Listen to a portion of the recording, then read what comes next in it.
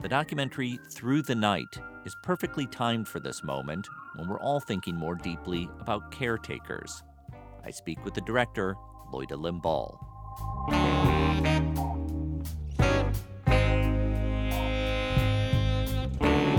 I'm Tom Powers, and this is Pure Nonfiction. Loira Limbal has been active for many years behind the scenes at Firelight Media in Harlem. The founders of Firelight, Stanley Nelson and Marcia Smith, expanded from making their own films on Black history to start a documentary lab that mentors emerging filmmakers of color. In the past 12 years, over 120 filmmakers have gone through the lab, including previous guests on this podcast, Dawn Porter, Jatavia Gary, and Yoruba Richin. Loira was instrumental in the lab's growth. She held that full-time job on top of being a single mother. It meant putting her own filmmaking on hold for several years. Finally, she decided she couldn't put it off any longer. She called her production company Third Shift Media as she embarked on making Through the Night. The film looks at a 24-hour childcare business called Dee's Tots, run by Dolores and Patrick Hogan, out of their home in New Rochelle, a suburb of New York City.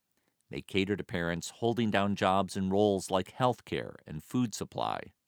We call these jobs essential, but the U.S. hasn't made it essential to provide them with childcare. Here's Dolores, also known as Nunu. I have all different types of families in my daycare. Hello, baby girl. I have some that comes in at 6 o'clock in the morning that works to 8:30 at night. I have some that comes from 3:30 to 12:30 at night. I have some that comes in overnight. I see a lot of parents come in and break down. They don't want to do this, but they need to go out and work and pay their bills and take care of their family. All right, I'll see you later. All right, baby, have a good day. Be careful. This is the way the world is set up at this point. That last line really stood out to me in 2020. This is the way the world is set up at this point. It reminds us that we could set up the world differently. Through the Night won a special jury prize at the Doc NYC Festival for paying attention, in the words of the jurors, to the ethics of care. I started by asking Loira how she first got interested in documentary film. I was really young, actually. I was in my late teens, and I was a member of a youth organizing program in the South Bronx at The Point. And one of the activities that they did with us in that program was they would do movie nights. And so for a few weeks in a row, they screened Eyes on the Prize for us.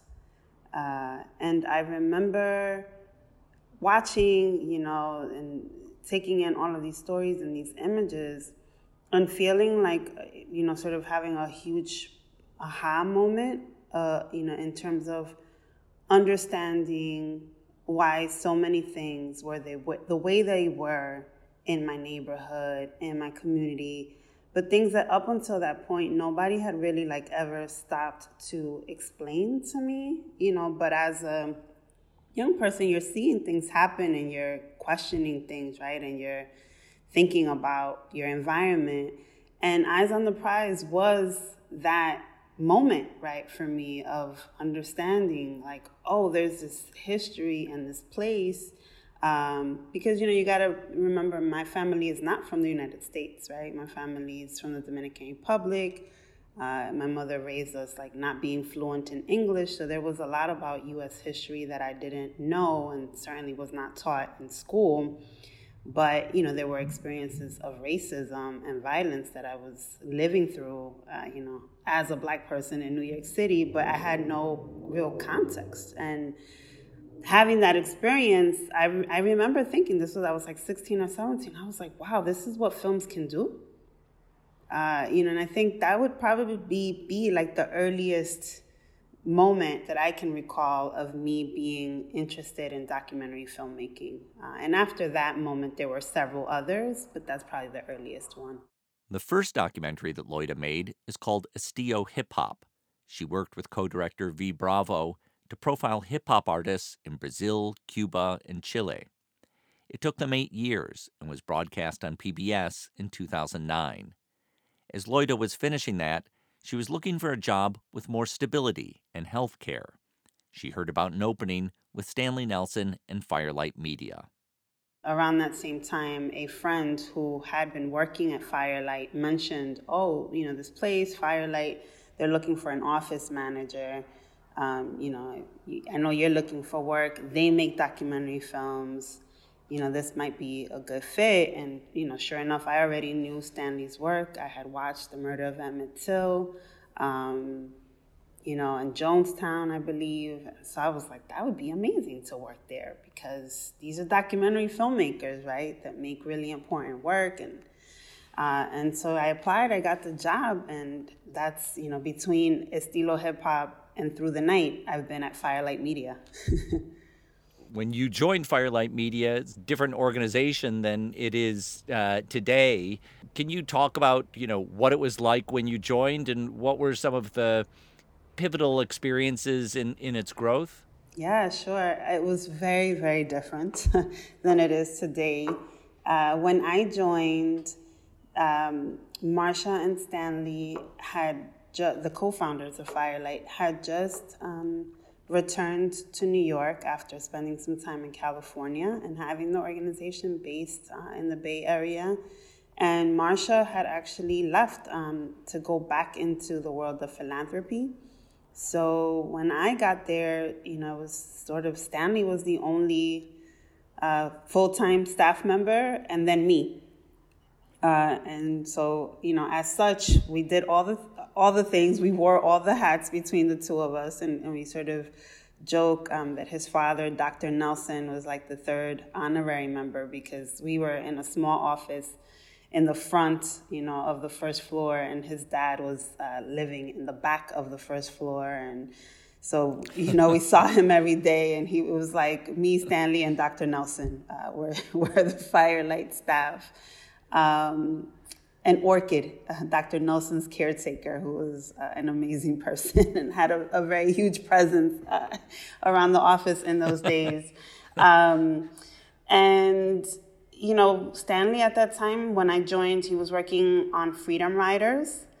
And so there was that one team in the office, and then Mabel Haddock, who is the founder of Black Public Media, had also just recently joined to run what was then called the Producers Lab and is now the Documentary Lab. And so that was the configuration, pretty much at that time, much smaller than we are today, both in terms of staff and in terms of programs. But also Stanley at that point was making one film at a time, which is no longer the case. He's making lots of films at one time now. Lots has changed in these last 11 years. So over the course of those 11 years, you became really integral to, from my eyes anyways, to building out the Producers Lab and helping other filmmakers get their films made.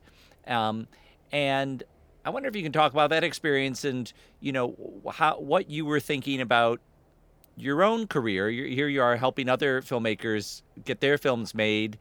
The years are going by since your first film came out. How did that work? Yeah, so many things there. I remember when Mabel, sort of transitioned out of the organization, and Marsha turned to me and said, well, you're going to have to do the Producers Lab now, And I kind of looked at her and I said, well, I can't really because, I've only made one film. It wasn't like some sort of huge smashing success. I mean, I like the film. I stand by it still today. I'm proud of it. But, I just felt like I didn't have any more experience than the fellows themselves. And so I felt very ill-equipped to sort of be leading that kind of program. But I stepped into it because I really believed in the work, and I myself knew the sort of the difference that good mentorship, sustained mentorship, could make, in the career and the filmmaking process of an emerging filmmaker. On Estilo Hip Hop, we were fortunate to have Phil Bertelsen as a mentor and also Sabine Hoffman. And their mentorship was like nothing short of critical. And so I had just come off of that experience myself, and I was like, well, I know what good sustained mentorship can do. So we'll just figure this out, And as we went along, I think it's one of the things that has become really integral to our work is just really listening. So we devise and design our programs just through listening to what folks are saying that they need or they want, and trying to remain nimble enough to be able to be responsive.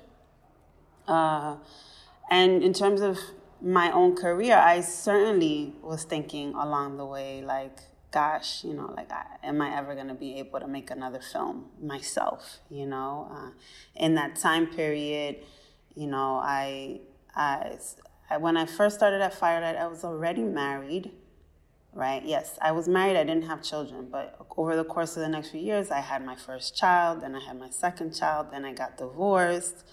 The work at Firelight was expanding. My role was increasing. My responsibility was increasing. So, it was like I have a more demanding job. I now have 2 young children. I am now divorced. I don't really think I'm ever going to make another film again because there's no time. And I remember sitting, at the retreats and listening to the presentations and things like that. And at one retreat, I kind of shared my desperate, conclusion that I was never going to be able to make another film with Maria Agui Carter, who was a presenter at this particular retreat. And she very kind of calmly looked at me and said, take a deep breath. She was like, you'll be able to make more films. It's just going to take you more time. As a mother, it's just going to take you more time, and your process and your path is going to look different than a lot of other people's paths look like, right? But you'll be able to make more films. I don't even know if she remembers that she said that to me, but it's something that I've held on to over these years. But it was, it was a real question for me, and a fear. I was very fearful that I wouldn't be able to make films again. Well, I think there's a process when you're around a lot of other filmmakers and you see how hard the process is, and you see how hard people work and make films that don't turn out that well. They're working just as hard as the people who make films that do turn out well. And it can become, more intimidating. I mean, I know when I made my first film, the biggest asset I had was naivete. That I didn't know, what the obstacles were ahead of me. And that helped. And, after you do know what the obstacles are and you're constantly immersed in watching other people struggle, I think it's easy to internalize that. I mean, that can be something that holds you back. Yeah, no, absolutely. I mean, that was part of it. I would even look at Stanley, and his teams and the way that they were working, and I'd say to myself, there's no way that I can carve out these kinds of hours to work on a film while parenting and working full time, and so definitely watching other people's process made me be like, yeah, I don't have the bandwidth, for all of this. And I think also for me, there was a part of it that I think I became very comfortable at advocating for other filmmakers, and that somehow that also started to me to feel like perhaps more important, than me pursuing my own work, because I just believe in the importance of it so much. And so I would sort of say to myself, you're not making films, but you're doing really meaningful work. This work is perhaps even more meaningful, than you trying to drive yourself crazy making another film, And also the experience working on my own film, my first film, it was hard. And I still had that I was processing, And so, there was like many reasons to think that I wasn't going to be able to, this is not for the faint of heart. Documentary filmmaking is not that. So how did you overcome all those things and get started on Through the Night? I think with Through the Night, when I first learned about the daycare in the film, it kind of gripped me in a way that was unshakable, because I think it just spoke so deeply to my own experiences, my mother's experiences of, working single mothers, working low-wage jobs, just this world that is literally my most immediate world. Reading that first article, it just kind of like took me down this very visceral trip down memory lane. It took me 2 years between reading the article and first learning about this particular daycare that's featured in the film. And then it would be 2 years later that I would finally reach out to the folks in the film. I mean, that's interesting to me. I guess I wasn't sure how you first learned about Dolores and Patrick Hogan. In some ways, their experience, feels unique to them, and what a kind of loving, supportive atmosphere you've captured in the film. On the other hand, they must be one of thousands of daycare centers in the country, or even in the tri-state area, that if you wanted to make a film about daycare, that you could have chosen from. Mm-hmm. So I wonder, what it was about that particular place that made you focus there. Especially there are people doing daycare closer to your home in the Bronx. This is a place not too far, but not an urban setting. Yeah, and this is a great question because I read the article and I reached out to one of the people who had worked on the piece because I knew her, and I asked if she would make an introduction, and she declined to do so. And then I sort of said, okay, well, I tried, and sort of let it go. But then I would still be thinking about this idea and how amazing it would be to make a film, about this community, this world, this universe.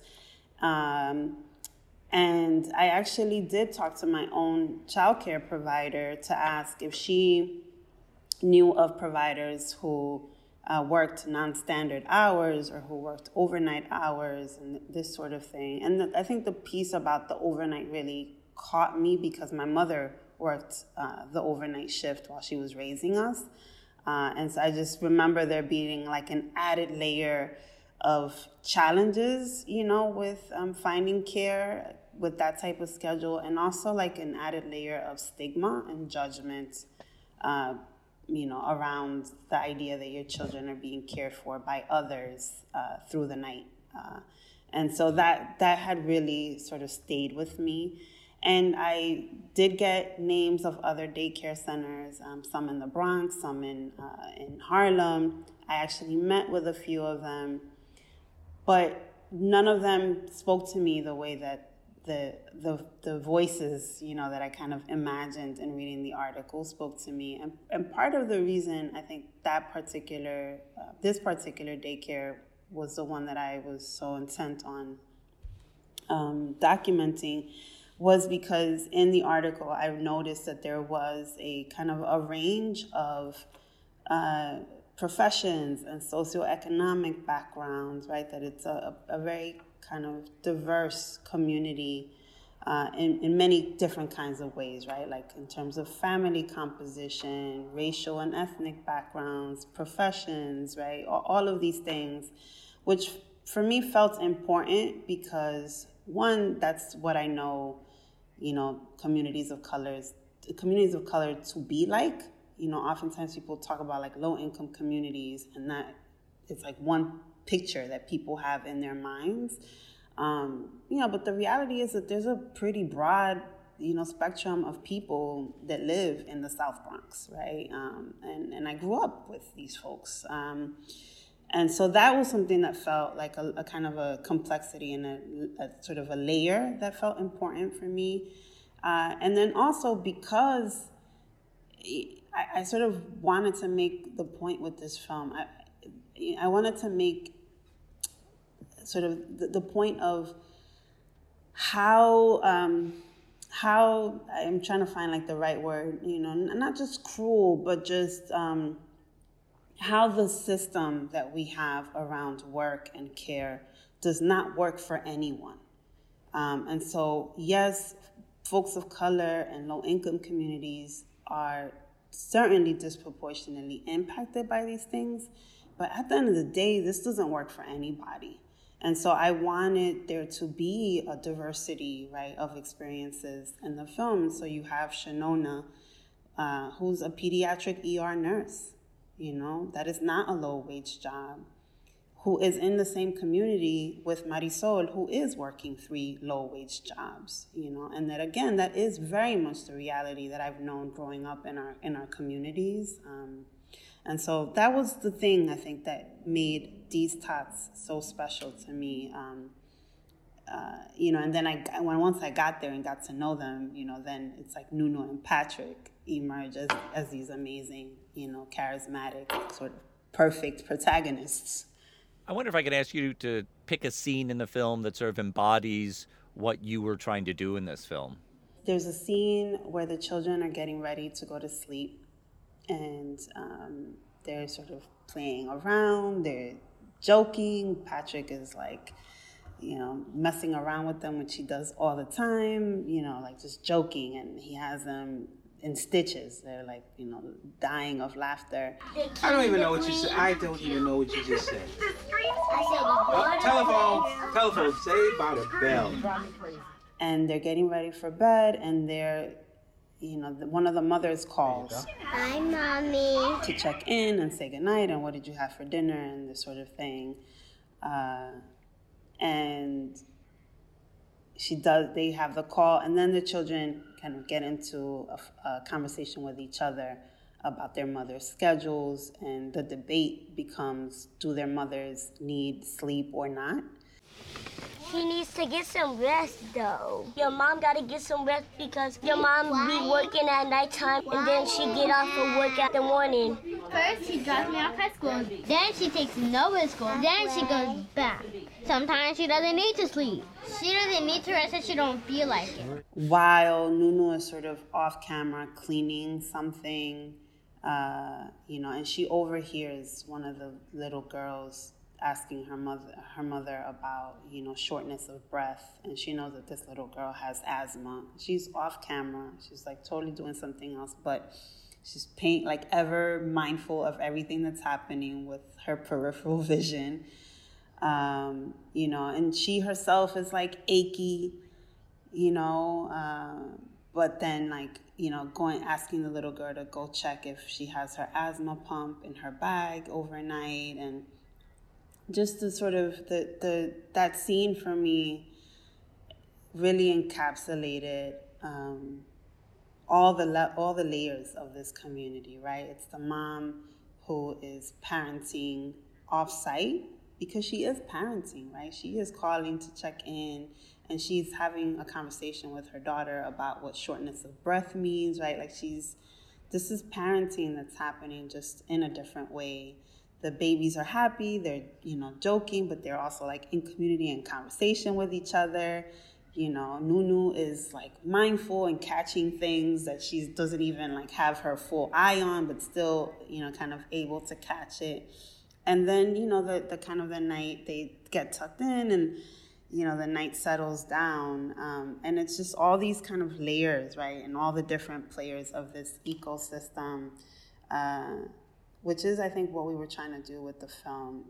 We talked a lot. Malika Zuhali Waral, our editor, and Osei Ased, our composer, we ended up kind of creating this sort of triangle metaphor to identify what the tone and the mood of each cue should be for different scenes. And what we realized in doing that was that every scene had sort of at least 3 different emotions or tones or moods, right, that we were trying to evoke that were often in tension with each other, right? So there's like love and tenderness, but there's nostalgia, there's some sadness, right? Or there's joy, but there's also some exhaustion and defeat, or, you know, any number of things, right? And that every scene, you know, we were trying to make sure had that kind of complexity of, or those layers, so that nothing is ever just fully, you know, triumphant, but also nothing is ever just like a sob story. It's like the complexity of the everyday, you know, as working parents, right, and as working people. And I think that really does encapsulate a lot of what I was trying to do with the film. Was to pack all that stuff in, but still somehow be subtle about it. That was also the goal. Yeah. I mean, I think a strength of the film is its subtlety and, you know, in a way, kind of like slowing us down to pay attention to the kind of details that you just described. It's there aren't, you know, big dramatic, you know, plot lines going on. It's not like they're going to close down the childcare, you know, will they make it kind of action. You must be conscious of, as someone who works with a lot of filmmakers, about the, you know, the general tendencies that, you know, that even sometimes the documentary marketplace is, you know, pushing people to towards.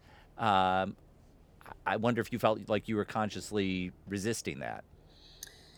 Yes, we were very conscious of it, you know, and there was, again, a manifesto of sorts that we wanted to make without making it, which is around the idea that our lives as people of color are worthy of just a slow and patient and curious gaze and lens that is looking at just the everyday, to sort of stand in opposition to this other track of, you know, thinking and conversations in the U.S. where many documentary films about communities of color are about the many violences that we experience, you know, and which are, it's important, right? Those stories are important. I'm certainly not saying that they are not, but I think when you have a kind of a canon that is really lopsided with those kinds of stories and nothing to balance, or very little, I should say, to balance it out, that further contributes, you know, to the dehumanization, right? That we all become conditioned to only being able to see Black and brown bodies in certain ways. And so just kind of sitting, right, that what you said, like wanting to slow everyone down enough to just kind of sit and watch children playing, you know, a hand clapping game, or to watch Nunu wiping down a counter, or, you know, to watch one little kid tie another kid's shoelaces. Like, this is everyday life. And again, we face a lot of oppression, but we are also living our lives. And I think it's important for us and for everyone to see us living, right? And so that was something that we were really conscious about. I will say I was worried that, you know, as I increasingly felt myself leaning towards something that was very kind of subtle and understated in some ways, I was worried that in the marketplace, it wouldn't be legible, or it wouldn't like register for anyone, because it's not splashy. It's not, you know, there aren't the super dramatic plot twists and turns, you know. It is meditative and, you know, just kind of patient, right? Which isn't necessarily how I would characterize American culture, overall. Yeah. So I was worried. If I'm honest, about whether the film would register really for anyone, if there was really a place in any given cycle of releases for a film like this. But we would have those conversations, and that would just almost make us like more interested in doing that, and just being like, well, it'll land for whoever it lands with, but this is really what especially Malika and I, who worked together from the very first shoot. So Malika and I were together the whole 4 years of making the film. The more we talked about it and we kind of shared our concerns, the more that we became like convinced that this was what we wanted to do. I heard you talk in another interview about the way that you brought a kind of practice of mothering into the filmmaking process. I wonder if you can talk about the way you and Malika and your other team members nurtured this film the way caretakers nurture. Yeah, I think that probably was one of the biggest epiphanies that I had while working on this film. I went into the film very concerned and apprehensive about striking a balance between parenting, working full time, and making a film, right? So I was scared, honestly, very scared, and really scared of failing, scared of squandering people's goodwill, squandering relationships, and the only framework that I had, and I think this is part of the reason that I was so scared for motherhood, and as it relates to having an artistic or a creative practice, was the framework that tells you that once you have kids, like, you kind of can't have a creative practice. Like that was in my head, right? Like, although I know women who certainly, have our mothers or whatever, that framework is very prevalent in our society, and I think I had really internalized it. And so I was very worried about like going up against that, and failing. And the epiphany for me, and I've had many, but one of the biggest ones was that, like, actually I realized there was a really sort of symbiotic relationship between, for me, the muscles that I use in my everyday mothering, right? Particularly around like listening, around communicating, around intention, right? Around power dynamics, that like when I was in a good flow at home, I could literally translate those same muscles over to the creative process into production. Which I think there is a way in which children, like, what they want from you or what they need from you is you in your sort of plainest, most authentic way. Like, they want you, your presence, your full presence, with whatever flaws or whatever you have. If you're their parent, that's what they want. And I think that for me, the creative process, that's what it wants of me too, is me. With all my stuff, but for me to show up sort of fully present, and so there was just this symbiosis, that I saw happening, and sometimes vice versa, that something, if I had some sort of breakthrough, or I strengthened a muscle on a shoot, I could then somehow bring that home, and it could apply in the midst of the next like argument that I was having with my 8-year-old about whatever it was, and that ultimately, like, realizing, like, yes, I maybe didn't get the balance right all the time, I'm sure, but that I am enough for my children. I am actually like what my children need most, and I'm enough. And I was enough for this film, you know? And so I think that's like one of the biggest sorts of epiphanies that I hope serves me moving forward, because I certainly want to make more films. And I think it's one that I think it's important to share, because I do think that so many mothers do battle with this question of how to pursue their passions in light of their responsibilities, right?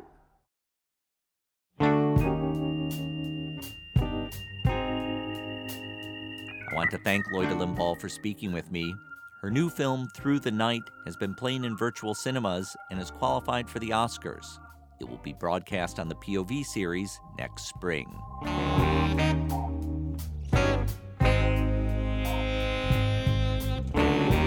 We'll be back with more Pure Nonfiction in the new year. Thanks to our team, series producer Hannah Nordenswan and web designer Cross Strategy. Our theme music is composed by Andre Williams, and our executive producer is Rafaela Nehausen. I'm Tom Powers. You can follow me on Twitter at THOMPowers. You can read our show notes and sign up for our newsletter at purenonfiction.net.